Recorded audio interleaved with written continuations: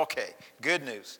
In Revelation 21, we have come off, in Revelation 20, the defeat and the binding of the dragon, who was Satan. And now we see the condition and the status of the church after the war, the battle has been waged in the victory that has been achieved by God. And now what we see is a new condition. That new condition or that new environment is called a new heaven and a new earth. Figuratively speaking, that term is something that speaks of the environment in which the church, the saints that make up the church, now stand. Is that environment going to change? Yes, it will change once again. But the environment in the first century is what we have been dealing with in the book of Revelation.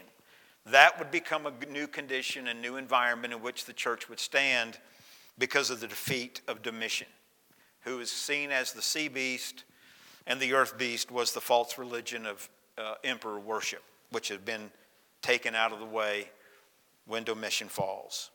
Ultimately, Rome would come to its end. The harlot ultimately would be completely eradicated, as it were, a world empire. So, once we see the environment of this new heaven and a new earth that the church stands in, John says, I saw the holy city, the new Jerusalem, coming down out of heaven from God, made ready as a bride adorned for her husband. So we know what this new Jerusalem is, this holy city. He's not referring to physical, literal Jerusalem. He's referring to the church. Why would he use the city of Jerusalem as the church, as a holy city? Well, to any Jew, Jerusalem was their holy city. That's where the temple of God was. That's where God displayed his presence, as it were. It was called the holy city. It was called this, well, Jerusalem means city of peace. And so it's obvious that he would use that figure as a description of the Christians, as a description as the church, because it's always stood for God's holy people. Just like the number 12 stood for the 12 patriarchs, the 12 sons of Jacob that made up the Israelite nation, or the 12 apostles, the number 12 was a religious number that stood for the people of God.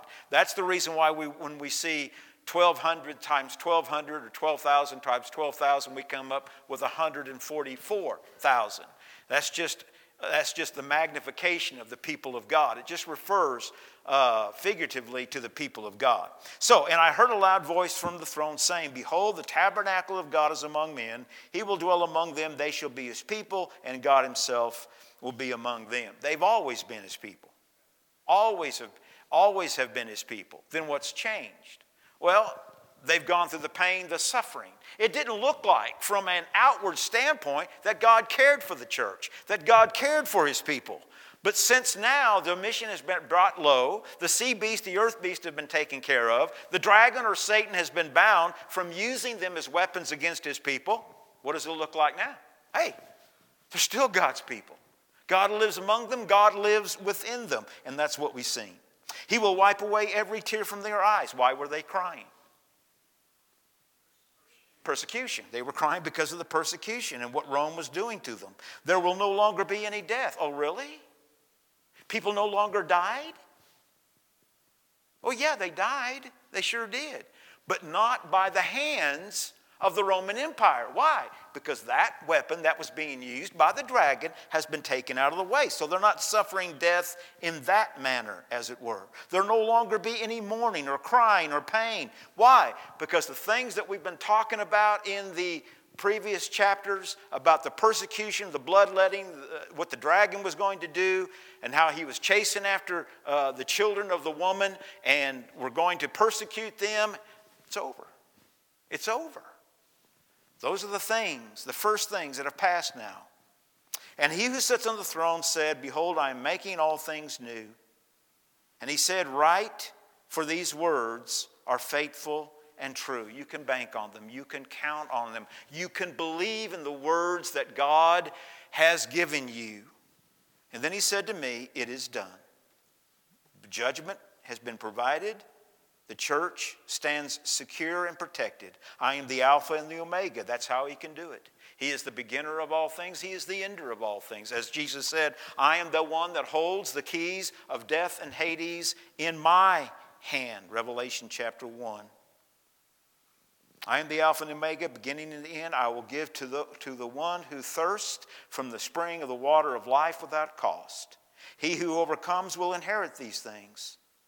And I will be his God, and he will be my son. The things that he's talking about are the things that we just got through sharing. But for the cowardly, the unbelieving, the abominable, murderers, immoral people, sorcerers, idolaters, all liars, their part will be in the lake the lake that burns with fire and brimstone, which is the second death, utter defeat, utter destruction, and utter loss. Now, verse 9. We see now the description of this New Jerusalem. Then one of the 7 angels who had the 7 bowls full of the 7 last plagues came and spoke with me, saying, Come here, and I will show you the bride, the wife of the Lamb. So, what is John fixing to see? The church. The church. That's what he's fixing to see, is the church. He's not fixing to get a picture of what heaven looks like. Now, is the family in heaven as well? Yes, but that's not what John sees. He's going to get a picture of what the church looks like, because the church is the bride of Christ. I will show you the bride, the wife of the Lamb. And he carried me away in the Spirit to a great and high mountain and showed me the holy city Jerusalem coming down out of heaven from God. Its origination. Having the glory of God, her brilliance was like a very costly stone, as a stone of crystal clear jasper.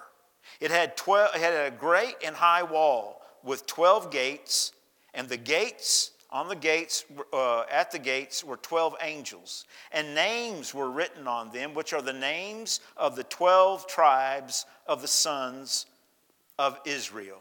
So what are we seeing here? Why does he describe the church as having 12 gates and the names of the 12 tribes of Israel on those 12 gates? Why? What would that mean to the hearers or readers of this prophecy?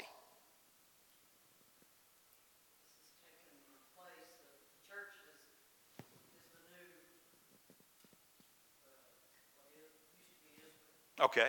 Now, when you think of something, how many doors does your house have going into it? Well, I don't know about you, but I only need one door to get in my house. Do you need more than one door? Then why do we have 2 or 3 or more doors to our house? Escape. Okay. You can get out of there. If you come through the front, you can get out the back if you need to. No, it just... What if you have people out back that need to get into the house? If you only had a front door, where would they have to go? All the way around to get into the front door. But if you got a back door, where can they go? Abundant entrance. That's the reason why 12 gates are mentioned here. Abundant entrance. I mean, when you've got 12 gates to a city, you can just come in from everywhere. As a matter of fact, the Bible tells us as a prophecy, what would be flowing into Zion? Peoples from every tribe, nation, and tongue. Every tribe, nation, and tongue. As a matter of fact, does this passage mean anything to you? Jesus said in the book of John chapter 14, Beloved, let not your heart be troubled. You believe in God? He said, believe also in me. In my Father's house, there's what? Many mansions. The literal translation is that there's room for all. God's got plenty of room for all. Everybody can come. Everybody can be a part of God's household. The only problem is, only few are going to be there. That's unfortunate. He makes it available to anybody and everybody that wants to come. But do you know there are people who choose not to? Now, whose fault is that? God's? No. Isn't that interesting? God's going to allow us our choices. He doesn't force anybody to become one of his children. He offers. He lets them know. And he puts out the most precious gift so that they can come. And that was the gift of his Son. And he said he would like for all to be saved. Yeah, he did. That's God's desire. God does not desire that anybody should be lost, but all should come to repentance. Some just refuse to come. So, what we have here is a figurative description of the access that people have to the church. Anybody and everybody can come. 12 gates. And on each gate is a name of one of the sons of Jacob. The tribe of, why did he use that figure? Tribe of Israel. Why? The 12 tribes of Israel, one name on each of the gates. Why? It's just talking about the people of God. We've already seen it. We've seen the number 12, how it is used. The 12 apostles. We've seen the 12 tribes mentioned in the book of Revelation already. So we know that this 12-gated city, as it were, the holy city, which is the church, has the 12 tribes mentioned on it because the 12 tribes always stood for the people of God.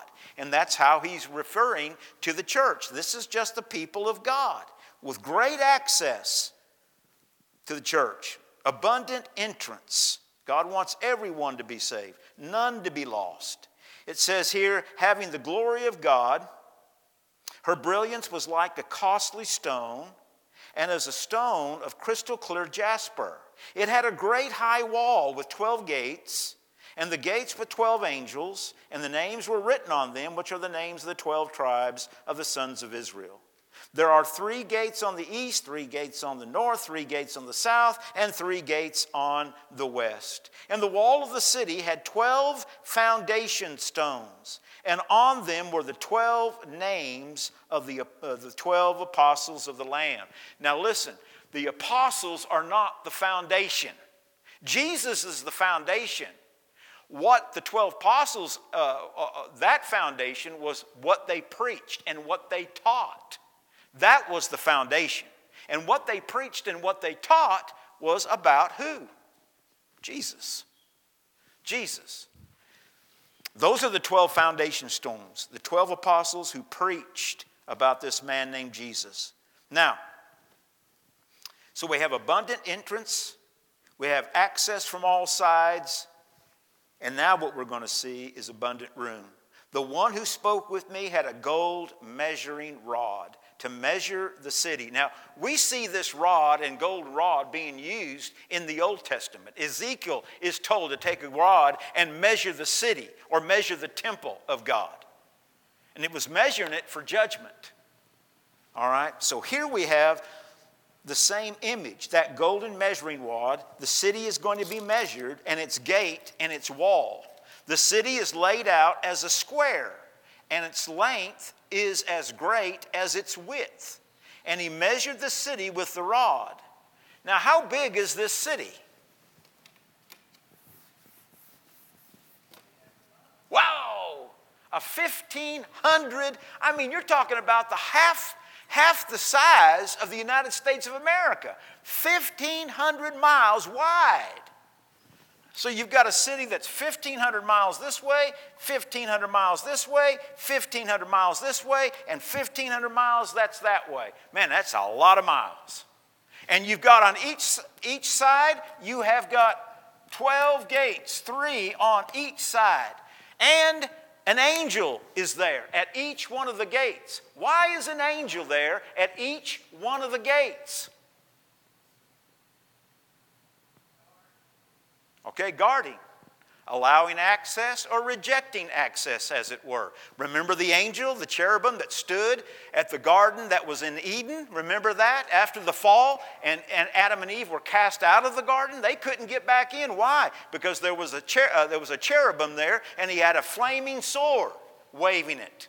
You can't pass back. You can't get back into the garden that is in Eden. You can't do it They guarded and protected the entrance. Sometimes angels are used that way. Have you ever heard of the term guardian angel? I believe there are guardian angels. Matter of fact, I think the hedge that was around Job that Satan accused God of protecting Job with, I think that head was angels that were around Job, protecting him. And God said to the angels, back off, let Satan do his bidding, because I know my man better than Satan knows him.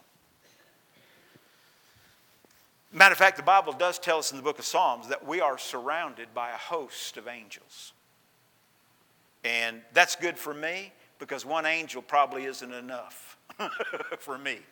Okay? I'm just saying. I need to be surrounded by a host. I need more than one keeper. I'm just kidding. One angel would probably be perfect. But anyway, I'm just saying. All right. So the city is laid out a square. Its length is as great as its width. He measured the city with rod. 1,500 miles in length, width, height are equal. Why would he give us a city that looked like that? Why? How many people live in the United States of America? About 350 million, something like that?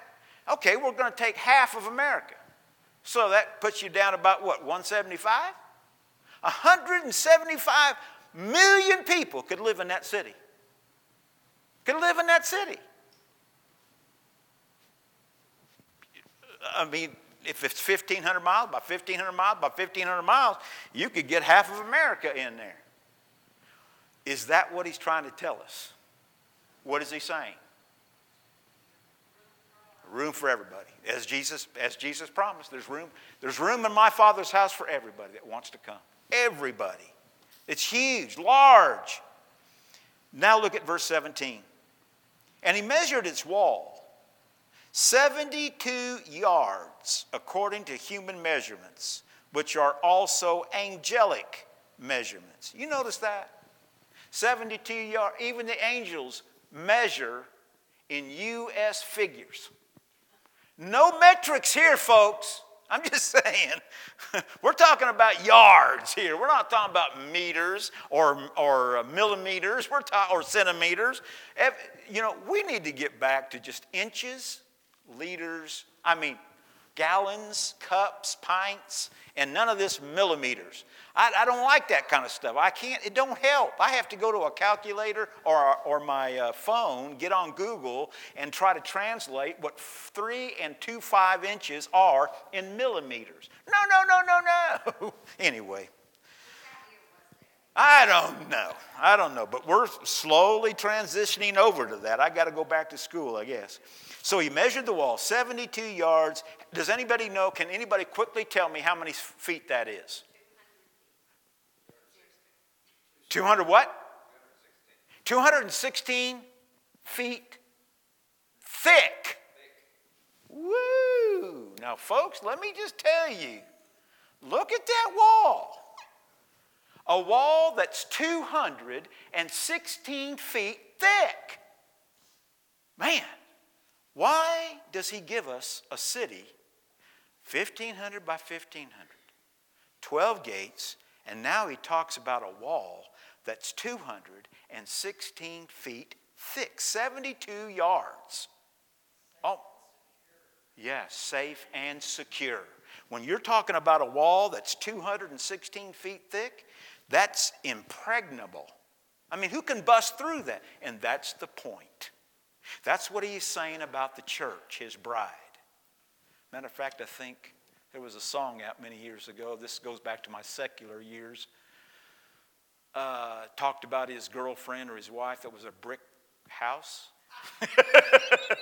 Just saying. Okay, we've got it.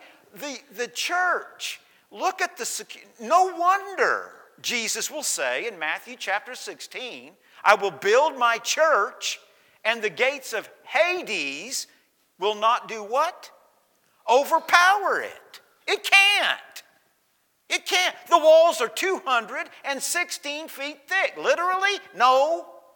But figuratively, folks, if you're in the church, you've got protection, you've got security, and you've got room. You've got room for all. Now, notice what he goes on to say. The material of the wall was jasper. The city was pure gold, like clear glass.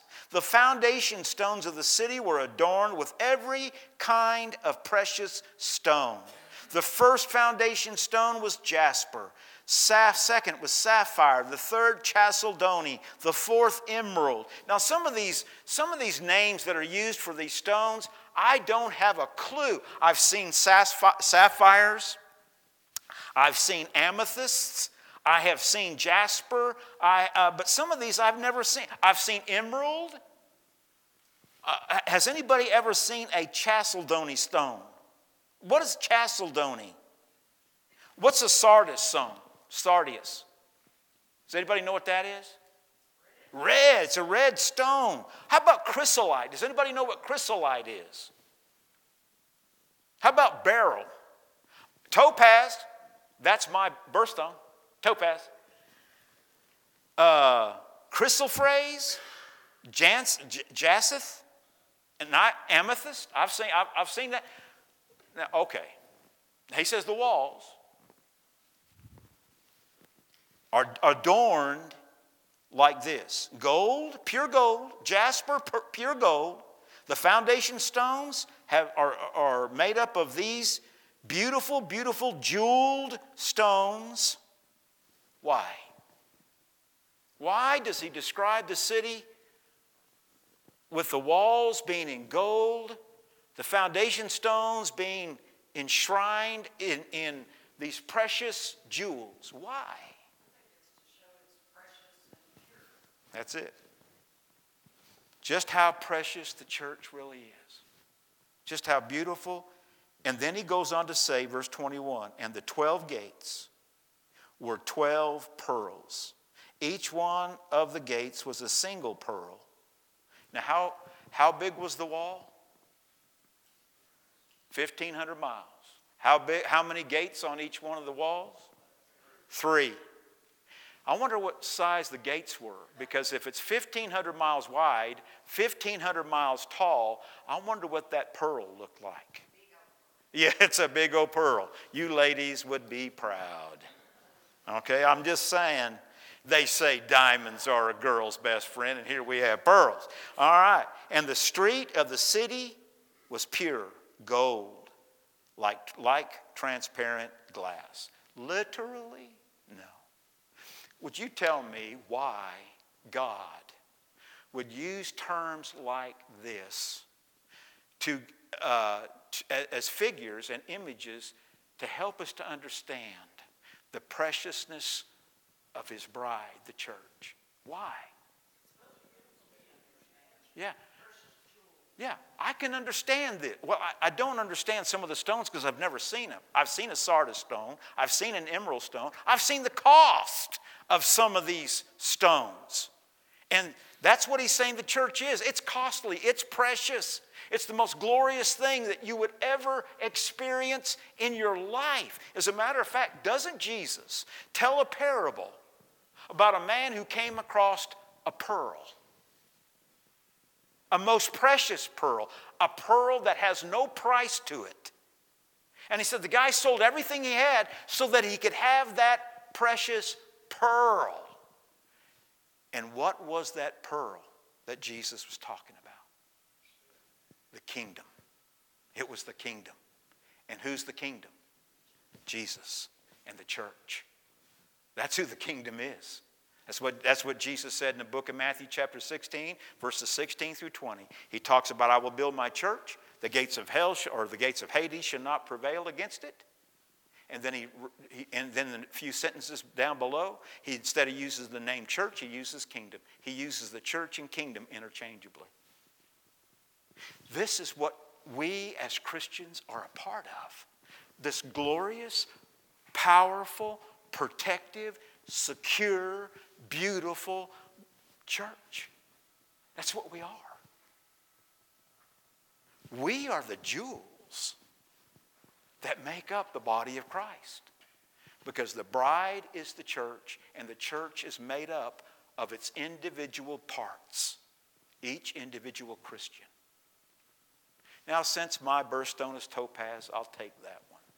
You could have the sardis stone if you want, or the amethyst. I don't know if a chrysolite is also a diamond. I have no idea. Streets of gold, walls of gold. Really? Come on now. Does that stuff have to exist in heaven? It does. It's not needed. God doesn't need a city. God doesn't even need a throne. He uses the image of a throne because from the throne comes the authority, the power. And he's King of kings and Lord of lords, and all kings have got to have thrones. Do you think God literally sits on a throne? No. It's an image that reflects something. Power, authority, judgment. That's what it reflects. The church is the same way. It's the bride of Christ. Well, how do brides look? Adorned, beautiful, precious, costly. Costly. All right? And that's what the church is. Let me ask you, what is the cost of the church? What was the blood of Jesus? There's the cost. Blood of Jesus. That's what we see here. And that's what the church is all about. So what we see here is not heaven, not what we're going to experience in heaven. It's what we're experiencing now. It's who we are now. Now, well, is there a family in heaven? Yes. Are they part of what he's described? Yes. But when you don't think that that's where you're going to see in heaven. You're not going to see that in heaven. As a matter of fact, you can't even imagine what you're going to see and experience in heaven. Paul says so. You can't even imagine. I don't care what CGI can do these days with movies. I don't care. I don't care what man can come up with his imagination. It cannot compare with what you and I are going to see and experience. I know many of you have gone on trips and have seen some glorious things that have just caused your jaw to drop and your mind just to wonder, and you praise God for the ability that he has to create all this beauty. But folks, it's not going to compare what we're going to experience in heaven.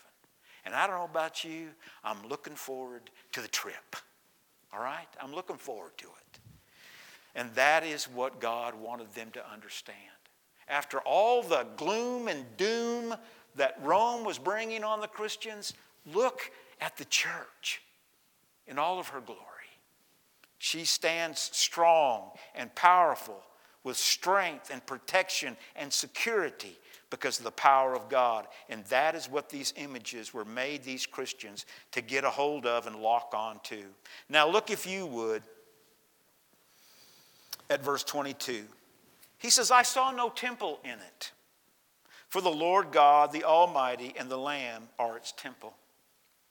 And the city has no need of the sun or the moon to shine on it, for the glory of God has illumined it, and its lamp is the Lamb. The nations will walk by its light. The kings of the earth will bring their glory into it. In the daytime there will be no night there. Its gates will never be closed. They will bring the glory and the honor of the nations into it, and nothing unclean and no one who practices an abomination and lying shall ever come into it, but only those whose names are written in the Lamb's book of life. Why is there no temple there? What was the temple, by the way? The tabernacle and ultimately became the temple. You have the tabernacle of Moses. You have the temple of Solomon, and then you have Herod's temple. What was the significance of those temples? Okay, that was the place where God's presence could be displayed. And every time they saw that temple, they experienced, as it were, God's presence among them. They saw God's presence among them. But this became a problem for the Jews, because they thought as long as that temple was standing, they were in good with the Lord. God ain't never going to reject us. Why? Temple's right there. His house is right there. God says, I'm going to take care of that. You have put your trust in brick and mortar. You should have been putting your trust in me. But because you disobeyed and rejected me, I'm taking that temple down. And it was taken down. Remember, AD 70? By the power of Rome, punishment of God, the day of the Lord came on his own people. And he brought judgment. And he destroyed that temple. Not one stone was left upon another. And I find it interesting that even to today, that temple has not been restored. Now, some people think that temple is going to be restored before Jesus comes back. They're going to restore all the sacrificial offerings and things of this nature, the old priesthood. Then you tell me, if that takes place, then why did Jesus die? Because all of those things pointed to him. So you're telling me that all those things have got to be reestablished, all the sacrifices, when his sacrifice was enough, are going to be reestablished? No way. No way. All right. What does it mean by the nations walking by its light? What kind of illumination does God give? Light, but light for what reason? To open man's eyes spiritually. Okay? The nations can, if you want to be enlightened, if you want spiritual insight and depth, God provides it through the church. He provides it through the church. He's the one that illuminates it, gives it its wisdom. He's the one that's given us his word that we are to live by.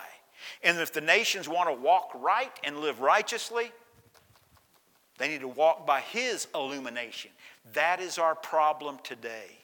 We live in a culture and a society that's rapidly turning their back on the very things that can illuminate them, give them insight into truth.